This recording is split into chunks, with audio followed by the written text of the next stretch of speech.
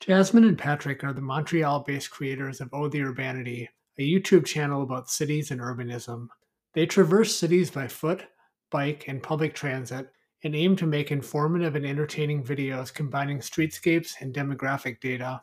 I want to start by talking about your background and starting with you first, Patrick. Tell me where you grew up. I grew up in a small town in the Canadian province of Nova Scotia, about an hour north of the capital of the province of Halifax. And it was a typical small town environment, 10,000 people or so, with some smaller satellite villages around that. And growing up in a small town environment, after moving to cities, it made me approach cities and the amenities offered with a sense of wonderment, in a sense, because seeing that you can walk to so many places and seeing this functional transit system, it's just not something you're used to in a smaller town. There's some walkability, but it doesn't go quite as far as you would get in a city. Would you like to jump in, Jasmine? So my experience wasn't too dissimilar. I grew up in a smaller village, really. I think less than 1,000 people in the village near Waterloo, Ontario. And you could walk to certain amenities, like you could walk to the corner store, the grocery store, hardware store. And we would bike around quite often as kids and go to our friend's house and stuff like that. But I think once I got to high school, I did find the fact that you would have to drive to basically get to any of your friends. Like I went to high school in Waterloo, the city. And yeah, it just became kind of restricting for me once I was older. There wasn't reliable public transit from the village to the city. So basically you have to drive to do most of the fun things you want to do. So similar to Patrick, once I moved to Toronto in my 20s and thought it was amazing how I could walk to basically wherever I wanted, take the subway, see friends, go to work without having to drive. And I just found that a really great lifestyle benefit where it made me more active too. And yeah, basically all good things. For each of you, what was it that brought you to move to a bigger city?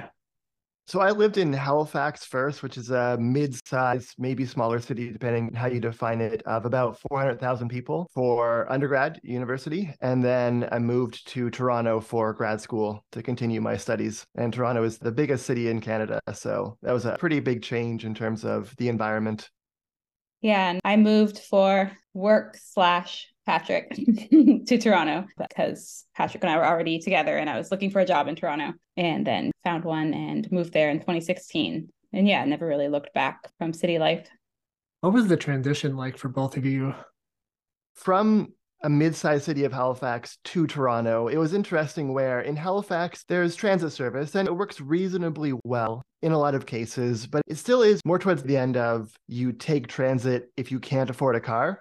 Whereas in Toronto with the subway and elsewhere with the GO train, the regional rail or commuter rail, it is more towards being something that is better than owning a car, depending on your needs and where you live. But it's just having, let's say, the subway coming every 3 to 4 minutes, living close to that. It's a completely different experience of the city and of public transit compared to a place like Halifax, a smaller city. That's what really stood out to me going to the biggest city.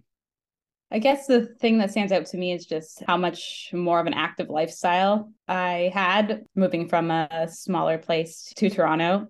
Everything wasn't mediated by needing, I don't know, an hour to drive everywhere. And it was just fun to get around. It was fun to walk to the store, walk to the cafe, bundle your trips. Just the experience of being in the city was exciting. And even going back after having experienced the city, going back and visiting friends and family in smaller towns, more rural areas, it really stands out how easy it is to not move very much just because you're driving everywhere. So a lot of these places, and they might be great for nature trails or things like that. And maybe you spend some time biking in the trails on the weekend. But in terms of your day-to-day experience, it's just really easy to be sedentary in many of these lower density environments. And that really stands out. Yeah, kind of just reiterating that your exercise is kind of built in the city in a way that your exercise really isn't in more rural or car dependent areas. I also find for me that just the environment of the city is just a much more interesting environment to walk in and to be active in because there's so much more to see and experience. That's something that really stood out about our current city of Montreal. Just seeing the architecture, the different styles of apartments here, some more historic, some less historic, and the denser environment, like walking around is inherently fun on its own, even if you don't have a place to go. Just like going for a walk is just a nice experience in a way that it isn't so much in a lower density environment where maybe the houses are more spread out, more similar to each other because maybe they're planned as one subdivision instead of organically added to and densified over the course of a century or so. Walking around Montreal and biking around just is a uniquely engaging experience that's hard to match in other places. Have you always lived car-free during your time in Toronto and Montreal? We've not owned a car in the cities we've lived in. I actually have never owned a car, although when you're a teenager living with your parents, you drive their car, but I haven't owned a car. But we have used many rental cars and Communito, shared car service over the years for sure to get out of Toronto and visit people and things like that. So given the nature of North American cities, what have been the challenges you've encountered with car-free living? When you're in the city itself, we've been lucky living in a central neighborhood of Toronto and Montreal where things work pretty well and we don't really ever wish we had a car. Like occasionally there's an appointment in a far off part of town, but for the most part in our day-to-day life, it's not really an issue. The biggest thing really is, as Jasmine mentioned, it's much easier to visit people in smaller towns in the countryside when you have a car. And that's why we a few times a year rent a car, and it definitely helps for those trips. And you alluded to it a little bit earlier, Patrick, but what is it for both of you that's made Montreal such a great place to live? It's a lot of different things. Montreal is more affordable than other bigger cities in Canada, Toronto and Vancouver, which is nice to not have to be quite as worried about your finances. Just the quantity of medium density, mixed use, traditional neighborhoods, just nothing in Canada beats Montreal for that. It's neighborhoods upon neighborhoods of 2, 3, 4-story walk-up apartments with frequent corner stores. And it's just an urban environment, similar in a lot of cities in the US, like Chicago and Philadelphia, Boston. But in Canada, it's really Montreal that stands out for that type of environment. And it's just kind of conducive to walkability and bikeability and transit in a way that trying to retrofit a more suburban environment with bike infrastructure or with transit, it's a bit more difficult. It just feels like the central neighborhoods of Montreal were fundamentally made at a human scale to easily walk around and with bike infrastructure, easily bike around. And it's hard to compare to that. I guess just to get like to a little more specific, when you're walking around here in most neighborhoods, it does feel a lot safer. Like I think compared to Toronto in general, there are some bigger arterials here too, of course, but in most of the medium density neighborhoods that Patrick mentioned, you do feel fairly safe walking as a pedestrian. The roads are quite narrow, which keeps traffic pretty slow in general, and cars do just seem more prepared to see pedestrians here than we found in Toronto and some other cities. So yeah, that's a big lifestyle benefit for me. And also Montreal has a pretty good park life. There's just like many community parks. It seems like almost at every corner there's a community park and a bit of like a communal living room, we sometimes hear said, which I think is true. It's just like pretty normal to just spend your Saturday in the park having a picnic or after work. And that's a really great thing, especially in the summer. We were in Ottawa before Montreal, and it's more of a suburban environment. Ottawa gets many things right, but it is more of a suburban environment where there's more of a culture of hanging out in your backyard, invite friends over in your backyard. And in Montreal, on a nice day, parks will be full of people, families, having picnics, playing. It's just lively in a way that is not quite as common in other cities that we've experienced. How does that transition in the winter when things are colder? You definitely see a pretty big difference in terms of the general liveliness of neighborhoods. With that said, though, winter just varies so much. Sometimes you'll have a cold snap that lasts a week or two, and neighborhoods will definitely seem pretty slow during that time. So then you get a nice warm temperature of around freezing or something, which is warm compared to the cold days. And people do definitely come out and spend time around the neighborhood as a result of that. But one thing that seems to be the case, because overall winters are fairly harsh here, it seems like people appreciate summer more. Like winters in Montreal are pretty difficult, but summer here is just, there's nothing really comparable to it that we've seen in Canada in terms of the energy and the liveliness. When you don't have as much of the year to enjoy, maybe you end up in a situation where you make the best of the nice months. They do a pretty good job in Montreal of kind of embracing the winter. There's many people who cross-country ski on the mountain and around, and even just on sidewalks, you sometimes see people cross-country skiing. And there's many winter festivals and stuff like that. So yeah, they definitely try to embrace it, even though it can be a long winter sometimes. Montreal also does pretty well at snow clearing and snow removal. Again, to pick on Toronto, just because it's where we lived for a decent number of years beforehand. But Toronto does what most other cities do, which is they will plow the snow to the side of the road.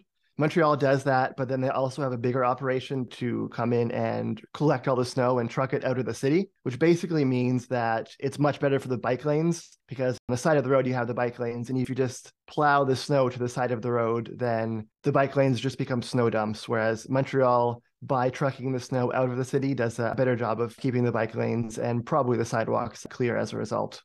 Would you say that Montreal is a city that really prides itself on urbanism? Yeah, there's just more of a culture of, so the pedestrian streets, there are, I think, a dozen streets that get pedestrianized for, I think it's 4 or 5 months of the year. And other cities in Canada, Toronto doesn't have that. They have more limited pedestrianizations, like in Kensington Market, one Sunday of the month, I believe. But Montreal really goes further than other cities in a lot of those quality of life parts of urbanism. So like if you look at the subway in Toronto is very good, comparable to the Montreal Metro. But beyond those big functional items, I guess you have all these quality of life improvements, whether it's the pedestrian streets or the traffic calming introduced to a lot of neighborhoods in Montreal. Montreal definitely seems to be in the forefront of urban livability. One thing that stands out is compared to some other cities, it seems more normal here to, for example, bike to work and back. You don't feel strange for doing that. Whereas in Toronto, I feel like we're picking on Toronto, but in Toronto, it was like kind of a rare thing. If someone biked to work, you were kind of like, oh, wow, like you bike to work. And here it's fairly normal. And especially with Bixi now, the bike share in Montreal, it's just so easy to hop on a bike. There's still some gaps in the bike infrastructure network, but if you know where to go, you can get to work fairly safely and quickly if you live in the core. So that's great. Would you say that generally there's a good amount of respect that drivers also give to cyclists in Montreal?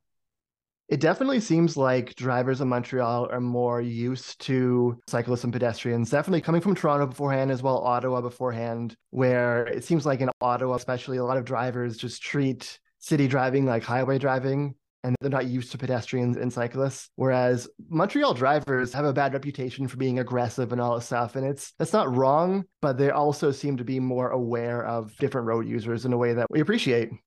It also seems to be pretty different between the kind of more residential neighborhoods and downtown in Montreal. I've had a lot more negative experiences with drivers near downtown than I have in the neighborhoods, in the more slower street neighborhoods, I guess. I'm not sure why that is. I mean, I find it interesting when you think about the type of people, obviously, that can afford to drive into the downtown areas of cities are oftentimes people who can afford to park. And so I'm wondering if there's somewhat of a socioeconomic component that plays into that, perhaps. Probably, yeah. I think Canadian cities do a bit better at making transit a thing that regular people take and not just seen as a thing that you use if you can't afford a car. But there definitely is a class component where many people are coming in and they're expensive cars. And often, even if they can afford parking, they very much don't like to pay for parking.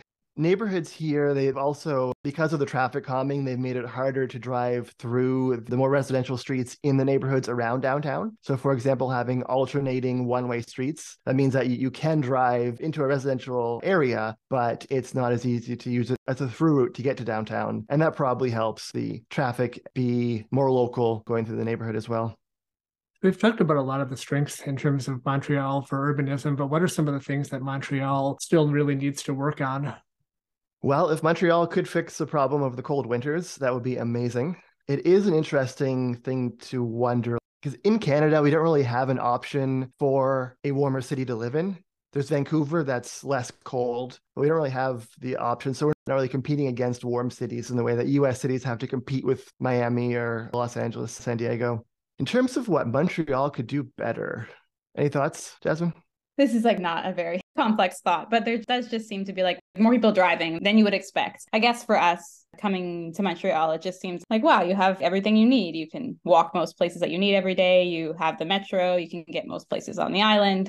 And now we have the REM coming in. And I guess there's still those like big arterial roads that I mentioned. And yeah, it can be kind of frustrating sometimes, especially when you do have the good interventions like pedestrianized streets for many months of the summer. So I think it kind of makes you, as like more of an urbanist person, be like, why do so many people still need to drive? Even though I'm sure there's good reasons why some people still have to drive. One weakness of Montreal that stands out is that the good places for walking and cycling are very good. But even in the central city, there definitely is a lot of inconsistency between neighborhoods. So a lot of this is controlled at the level of the borough. And if you have people elected at the level of the borough that are more on board with active transportation, then you get very good results. But if you're in a borough where the representatives aren't as urbanist inclined, then you get much bigger gaps in the bike network, especially.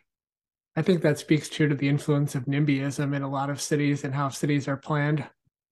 Absolutely. And it's interesting how having increased local control, having more powers delegated to the borough, let's say, that can be good in a lot of ways. It allows some boroughs to be further ahead when it comes to implementing bike infrastructure and whatnot. But definitely, we've seen across North America that having people have hyper-local control over how much housing is built near them basically means not much housing will get built, because housing is a situation where if you have construction near you, the benefits are to the broader housing market, lowering rents by some amount, making housing a bit more affordable. But if you're the neighbor or if you're across the street, the downsides that exist are hyper-local. So it's easy to oppose housing just near you. And giving very local control has, across North America, been kind of a disaster for housing construction and housing affordability. But in other contexts, it might be good.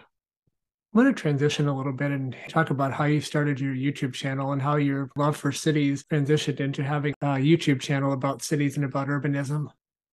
Well, we started this channel in the summer of 2020. Basically, we were spending a lot of time biking around our city, walking around, exploring, because it was the first few months of COVID and there was not a lot going on. And we basically walked, biked, or in some cases took transit, basically through the whole reaches of the region. And we basically got a sense that Montreal is, especially within Canada, a quite unique city in its housing typologies, being basically full of low-rise and in some cases mid-rise apartments with a stronger bike infrastructure. And we basically wanted to show it off to other people in North America. There were other channels talking about some really good places for urbanism in Europe, like the Netherlands, which is great. But a lot of people in North America have a hard time relating to those successes. They'll just say, well, they're different. They have a different climate. They have a different culture. And it's often easier to point to more modest but more relatable successes in North America, whether that's in Montreal or in the US. You can point to Portland and Minneapolis on bike infrastructure, Chicago and Philadelphia on medium density housing. We thought there was a gap to talk more about the successes in North America. We started out in 2020 by featuring bike tours that we did a bit outside of Montreal. And we thought it's like a great opportunity to show people what you can do with just a bike, and tried to make them informative videos where like someone could watch it and go away and feel like they learned something. Yeah, I guess from that, we gradually started talking about other places too. And we still focus on Montreal more than other cities, but we talk about Toronto quite a bit. We've done some videos talking about different places in the US, like San Francisco. We visited there last year. And yeah, I guess we're a somewhat Canadian-focused, especially Montreal-focused urbanism channel that basically covers North America, although we're interested in expanding out and talking more about Australia with some interesting data there, and even Europe with some interesting density comparisons, and seeing what cities look like in different places is very interesting to us. I've noticed here that you have a format where you definitely delve into the data and you delve into research, but you also, it seems like, try to keep your videos really approachable and down to earth. How do you strike that balance between those two things? The way we balance approaching topics in depth while staying accessible is, I guess, spending a lot of time on videos. We both have backgrounds working in research and communications and presenting research. So it's just something we're very attuned to thinking about, not presenting concepts that haven't been introduced, things like that, simplifying things when necessary, because it often is necessary. It's just something we give a lot of attention to and we have a decent amount of experience with, although we're always working to get better on that. We've also tried to keep our videos accessible by not being too long. Sometimes we succeed more in that, sometimes we don't, but that's also on our set of goals for making these videos. You talked about wanting to branch out a little bit more. In closing, what are some of the cities that you're most interested in covering in the future on your channel? Well, we are going on a trip to the Netherlands this summer, so we'll talk about our experiences there, of course. But basically, it will be good to look at more successes in North America, like Philadelphia, Boston. We visited Boston a few years ago and had a really good time. It's similar to Montreal in a lot of ways. You could call it a sister city in some ways. Our videos are based to a large extent on our personal experiences there, on the footage we take in a certain place. We'll talk about different places that we haven't visited or haven't visited recently if we have some good data on density, comparing different housing typologies there. But we're pretty careful to be based on data and personal experience and not go beyond what we know. So we're not going to be making claims about a place that we can't back up with data or personal experiences. I guess a few that we would like to go to soon would be Philadelphia. Neither of us have been. We also should get to New York at some point. I've been once, but it's been many years now. So it'd be great to go back with kind of our more urbanist eyes. And Chicago also would be great to see. BC as well. Mm-hmm. Thank you for taking time to share your perspective. It was really interesting hearing both of your reflections on cities, and keep up the great work with the videos as well. Thanks for having us. No problem. Thanks for having us on.